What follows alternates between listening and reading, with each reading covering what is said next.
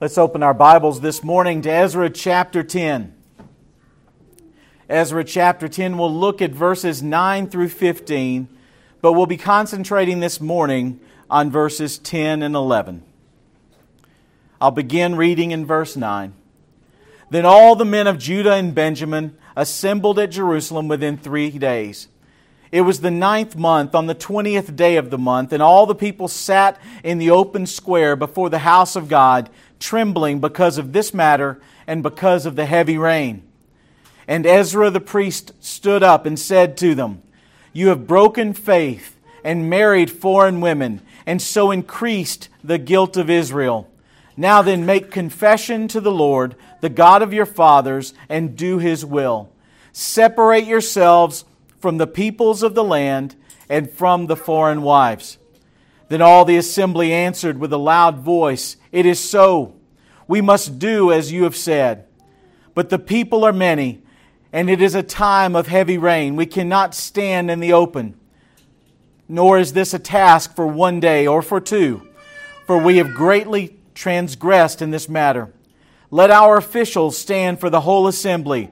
Let all in our cities who have taken foreign wives come at appointed times, and with them the elders and judges of every city, until the fierce wrath of our God over this matter is turned away from us."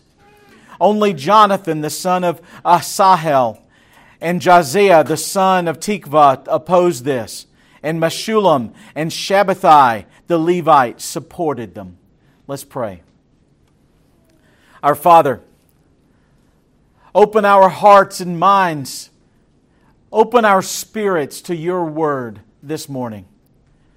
The message that your Holy Spirit has for each one of us. It may not be the same for each of us, for we may find the Spirit speaking in one place or another specifically to our hearts. God, it is more important that we hear from you today than we hear a preacher. But God, guard my words. Let the teaching be in line with what you have instructed. And let us all focus on you alone in this hour. Not what has come before, and not what will come after. But let us be here in your presence as we worship you, who alone is worthy of all glory and all honor and all praise. We ask these things in the name of Jesus Christ the righteous, who has gifted to us His righteousness and has paid for our every sin.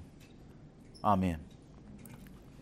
We come this week to Ezra's address to the exiles, to the returned people of God.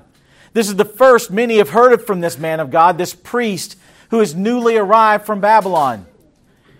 And you may recall that the rains in the middle of December when this takes place are quite heavy, and the people are outside in a downpour. I'll not speculate on whether what we read today in verses 10 and 11 are the only words he spoke that day. But I will say that these are the words that the Holy Spirit has determined are sufficient for us to have. Because I have been guilty of making those kind of speculations. But the more I read God's Word and study the perfection, the completion of it, the more I'm in awe of the work of the Spirit. And I am certain if the Lord gives me decades more to love His Word while on this earth, I will discover more depths to it than I can possibly know. But I shall never discover something I should know that is not contained in this book. So for today, I invite you to wonder at the message that is related to us in these 3 sentences that Ezra spoke. You have broken faith and married foreign women, and so increased the guilt of Israel. Full stop. Now then, make confession to the Lord, the God of your fathers, and do His will. Full stop. Separate yourselves from the peoples of the land and from the foreign wives. Full stop. And while it's tempting, when presented with a ready-made 3-point outline to make use of it, I will not do so today. Mostly because in our prior meetings, we've discussed at length the details in every one of these sentences. There is simply nothing new here that we haven't talked about in the past. And I've reminded you of these issues on several occasions after we dealt with them in depth. Now, that's not to say that repetition is not useful. It is very useful. We find that many of the parables of Jesus are repeated through the Gospels, even as He used them to preach to different audiences and at different times. We even see the Apostle Paul writing to the church at Philippi in Philippians 3:1. He says, "Finally, my brethren, rejoice in the Lord. To write the same things again is no trouble to me, and it is a safeguard for you." And so I don't go in a different direction today simply to avoid the repetition. And I do believe that a review of these instructions would be beneficial. I'd like to look at this morning at the message of God's faithful preacher as a whole. Because there are, I believe, applications to be found for us today in studying Ezra's sermon of repentance as it was preached 2,479 years ago. And so we'll look this morning at 3 aspects of Ezra's message and look specifically at the audience, the appeal, and the application. And I will say the alliteration happened after. We looked briefly at the audience that was sitting in front of Ezra last week when we saw that the men of Benjamin and Judah were the ones who were gathered in the temple court. But why just them? Ezra had much more authority than that, didn't he? The decree from the king of Persia was much larger than just the returned exiles. In Ezra 7:25 we read, "You, Ezra, according to the wisdom of your God, which is in your hand, appoint magistrates and judges, that they may judge all the people who are in the province beyond the river, even all those who know the laws of your God." Now, there it is. You may say, he's limited by the king to judge only those who know the law of God. Except the next phrase. We read, "And you may teach anyone who is ignorant of them." The commission he had from the king of Persia was not simply for the Jews, it was for everyone who was living in this province. And we know from the outset that the reason for this meeting was ultimately to dissolve these living arrangements with the idolaters of the land, who had been brought into this mockery of marriages. And so if Ezra wanted to stop the marriages, it would have been much more efficient to simply declare marriages between Jews and other peoples to be null. He had that authority from the king. He could have simply passed laws that said, "I forbid future marriages to be made between the Jews and the people of the land." Then he could simply dust his hands off and move on to simply enforcing the new law of the land. Because if the Jews were forbidden and the idolaters were forbidden, then there should be no issue except policing the scofflaws. But Ezra just called together the Jews, speaking to only one part of these unholy unions. But some may ask, well, how do we know the pagans from the area weren't in that meeting. If Ezra had the authority, perhaps we're simply to understand that they were there. When the Scripture talks about Benjamin and Judah, maybe they had everybody and they just pointed these people out. Well, besides that specific statement of Benjamin and Judah, the content of Ezra's message shows us it's not for idolaters at all. He says, you have broken faith with God. Meaning they had betrayed God. That is a message for God's people. He says, you have married foreign women. Women from outside the people of God. And I would note here that he uses the same words for broken faith or betrayal and the word for married, that is, shared the roof that Shechaniah did in verse 2 of this very chapter. And then he says to the people gathered, you have increased the guilt of Israel. Only those of Israel can increase the guilt of Israel. And so his message was specifically for God's people. And even in this last point, I won't go too far off the track here. But what he is saying is that everyone there was guilty. Now we know that everyone there had not married foreign wives. But we also know that everyone there had tolerated it. Everyone there had guilt. Whether they committed the sin or they endorsed the sin. We see much the same thing in Revelation chapter 2, verse 20. Where Jesus is speaking to the church at Thyatira. And he says, I have this against you, that you tolerate the woman Jezebel, who calls herself a prophetess. And she teaches and leads my bondservants astray, so that they commit sexual immorality and eat things sacrificed to idols. God does not call us to tolerate the sin of those who are God's people, because our guilt is wrapped up in that as well.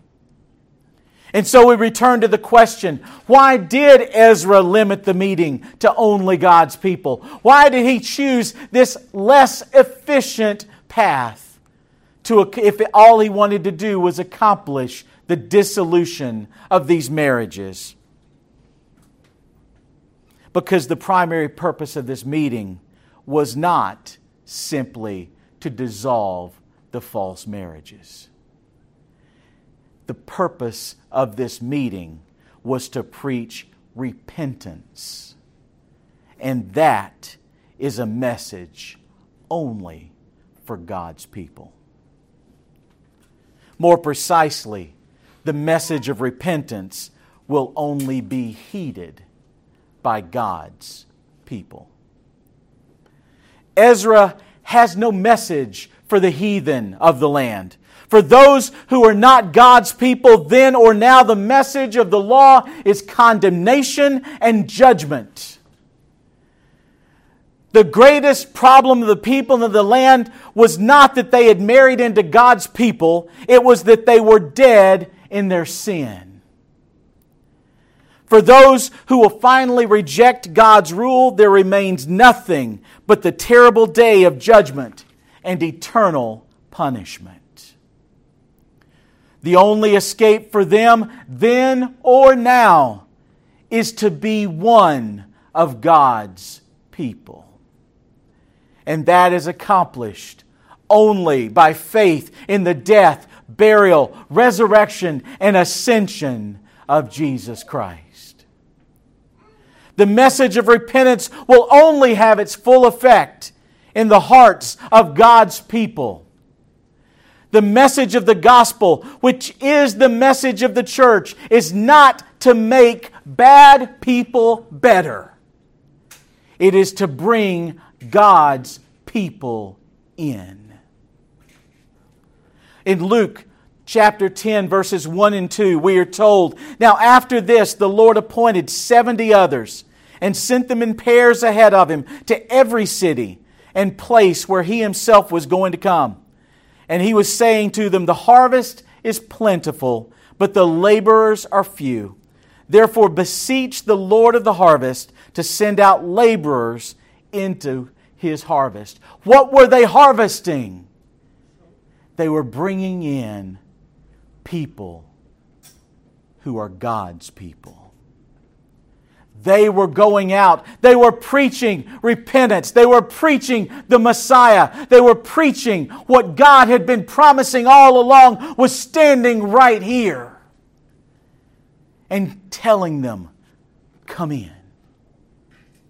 The time you have waited for has come."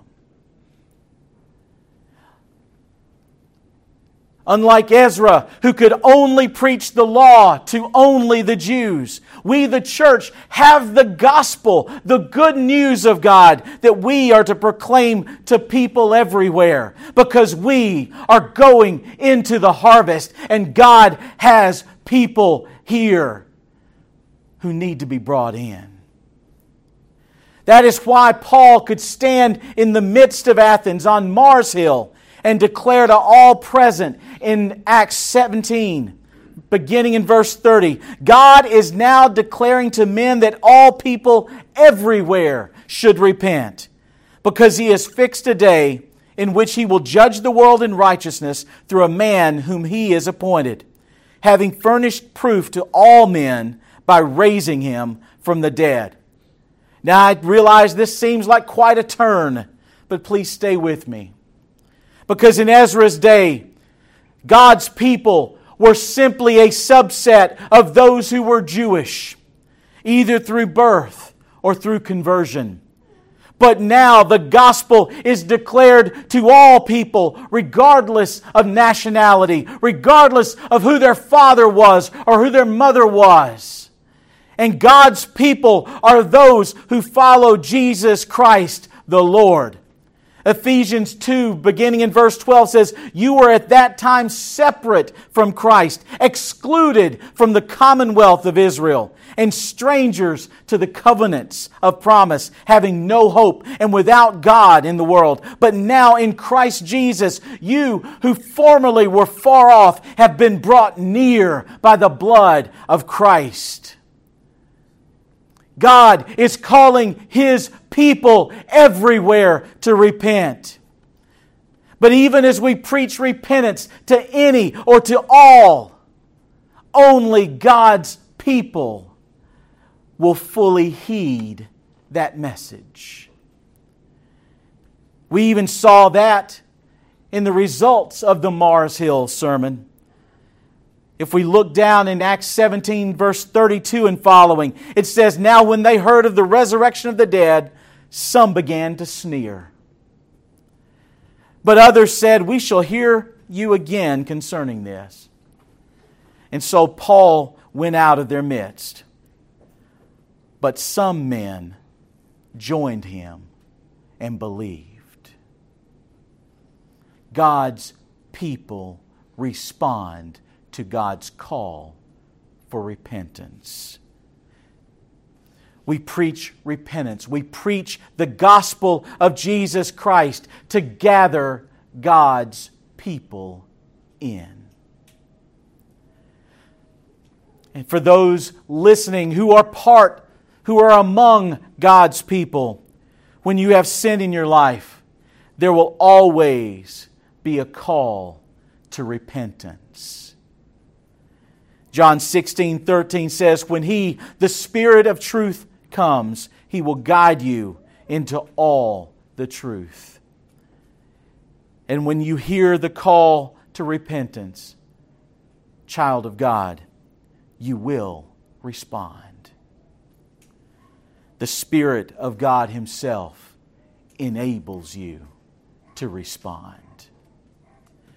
The second thing I would like us to look at today is Ezra's appeal itself. Because there are two instructions Ezra gives his hearers. Make confession to Yahweh and do His will. Before he even addresses the dissolution of these false marriages, he deals with the greater problem, restoring the fellowship with God. This is most certainly a message that only God's people can respond to. Because if God has not created someone to be His, they will not be at all convinced by this call. Both of these instructions are interesting in what they command. The first, make confession. The word for confession is translated in almost every other case in the Old Testament as thanksgiving or praise. Make thanksgiving to God. Make praise to God. The Geneva Bible translates it this way. Now therefore give praise unto the Lord God of your fathers. And that's not a bad translation. It is not accidentally the same word used in Joshua 7:19. When Joshua is calling on Achan to confess his sin of stealing items from Jericho, when God had declared everything there to be destroyed. It says, Then Joshua said to Achan, My son, I implore you, give glory to the Lord, the God of Israel, and give praise. That's that same word. Give praise to Him, and tell me now what you have done. Do not hide it from me. Now, certainly acknowledging their sin before God is what was required. But the verb helps us understanding something altogether deeper. Confession is more than admitting you did something. Like when we see some criminals confessing with no remorse at all. Yeah, God, I did that. I'll do it again. Yeah, God, I did that. Can't say I won't do it again. That's not confession. That is not a confession that acts within grace or mercy. We would not have grace or mercy on someone who came up to us, who had hurt us desperately, and they said, yeah, I'm sorry. I'm not going to say I won't do it again, but I did it. You see, confession is admitting the goodness of God and the loathsomeness of your sin. And in doing that, God is glorified in your praise of Him. One commentator put it this way: praise was given to God by the utterance of confession. The penitent who renounces his sin and who renounced his sin and threw himself upon the mercies of God rendered that true praise of trust and love from which confession springs. And so after the command to make confession, we find the instruction to do His will. Were the instruction not specific in the Hebrew, we might well ask ourselves what it means to do His will. We might, for example, think that this means simply to toe the line more closely with the law, to strive harder to be more perfect. But the phrase, do His will, has a much more specific way to read it. Do what pleases Him. Do what is a delight to God. That is literally what it says. We know sin does not delight God. And He has told us all the way through the Scripture what does delight Him. Among them, Micah 6:8. He has told you, O man, what is good. And what does the Lord require of you? But to do justice, to love kindness, and to walk humbly with your God. Certainly neither of these instructions would have meaning for someone who did not love God. How can someone who doesn't love God admit the surpassing righteousness of God? The surpassing rightness of His judgments? How can the one who does not love God seek to do the things that please God for that reason alone? Ezra's appeal is not based on logic.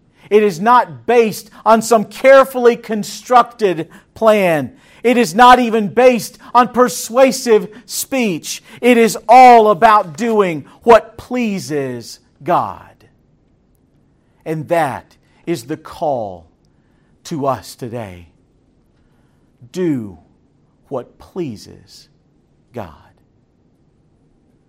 We see the gospel itself carried in exactly the same way. 1 Corinthians 2:1, Paul tells the Corinthians, "When I came to you, brothers and sisters, I did not come as someone superior in speaking ability or in wisdom, as I proclaimed to you the testimony of God." I didn't come trying to convince you. I came simply telling you what God has said. Or in 1 Thessalonians 1:5, where he says, "Our gospel did not come to you in word only, but also in power and in the Holy Spirit and with full conviction." We see the Holy Spirit doing exactly what the Holy Spirit does. Convicting. Bringing us to repentance. Now, I'm not saying there's never a time to make a strong case or offer a defense of our faith in the gospel of Jesus Christ. But I would say that the cleverness of our arguments is no substitute for the power the Holy Spirit brings when He brings someone to repentance.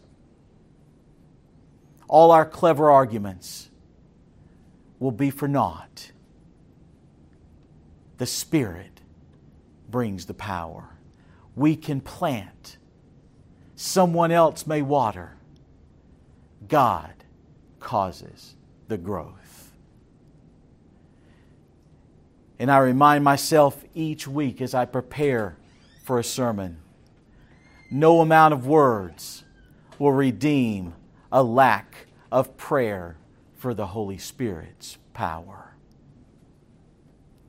The third thing we'll look at today is the application that Ezra charges them with. He has talked to the audience. He has given them the appeal to repentance, confession, and to following God. And then he says, here is how you apply it. Separate yourselves from the idolaters. Separate yourselves from these idolatrous unions. Recall that there is another word for separate. That word is holy. God is calling His people then and today to be separate to Him. To be separate from the world and to be combined, to be brought near to God. Not forming some cloister to hide ourselves away from the world, but by relentlessly removing the worldliness from ourselves. By loving God more than we love the things of this world. By giving up or giving away those things which stand between you and God. When we allow ourselves to be allied with sinful things or idolatrous people, we introduce impurity into our relationship with God. And when God's people are impure, God is not glorified. The greater tragedy, though, is that when God's people are okay with being impure. Because in that case, God is mocked. Galatians 6, verses 7 through 8. Paul begins and says, "Do not be deceived. God is not mocked. For whatever a man sows, this he will also reap. For the one who sows to his own flesh will from the flesh reap corruption. But the one who sows to the Spirit will from the Spirit reap life eternal." 1 Corinthians 15, beginning in verse 33, begins with exactly the same words. Do not be deceived. Bad company corrupts good morals. Become sober-minded as you ought, and stop sinning.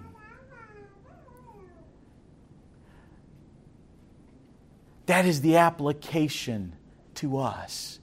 We should never be okay with sin in our lives. We must never stand up and defend our sin in the face of God, mocking Him. He offers us repentance. He calls on us to turn from our sin. And as God's people, we obey. What is God commanding you to separate from? What habit, what sin, what love is eclipsing your love for God?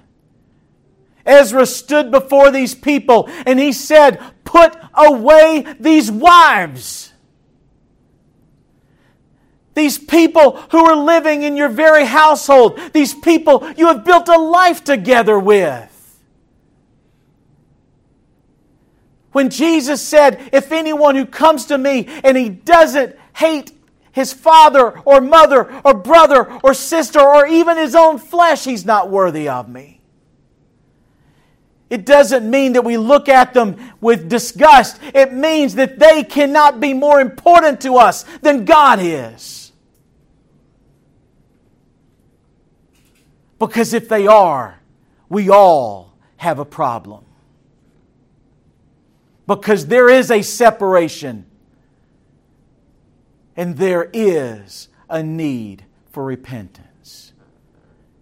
And so Ezra applies it to the people who are here gathered. He says, repent.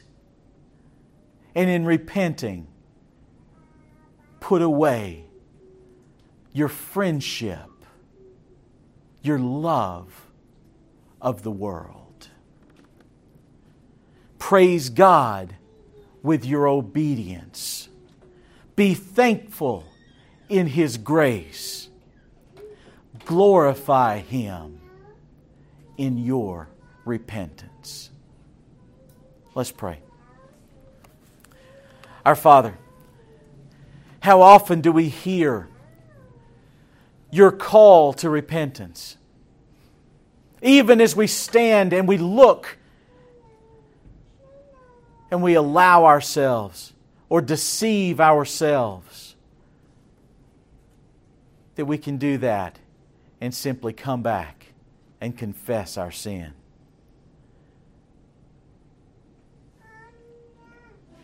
You have forgiven us great things, and you continue to forgive us great things. But we should never continue to sin. We should never choose sin and presume upon that grace. How can we, who are dead to sin, continue to seek it? Our Father, we confess that so many times we have heard your Spirit speaking to us, telling us that the direction we were going is wrong, that the choice we were making was absolutely wrong. sinful, treacherous. And we pressed on. God, forgive us for that rebellion, for that betrayal. And God, teach us. Draw us close to You. Cause us to love You more than the things around us. More than even our very lives. Certainly more than our pleasures. Let us sow to the Spirit, not to the flesh. Let us bring forth things that build us through Your Holy Spirit, rather than those that increase the flesh's hold upon us.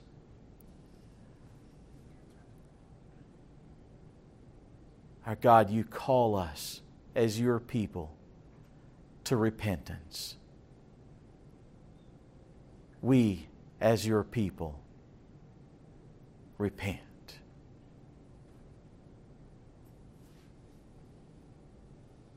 And it is only because of the blood of our Lord and Savior, Jesus Christ, through whom we have been brought near, that we can even do this. Amen.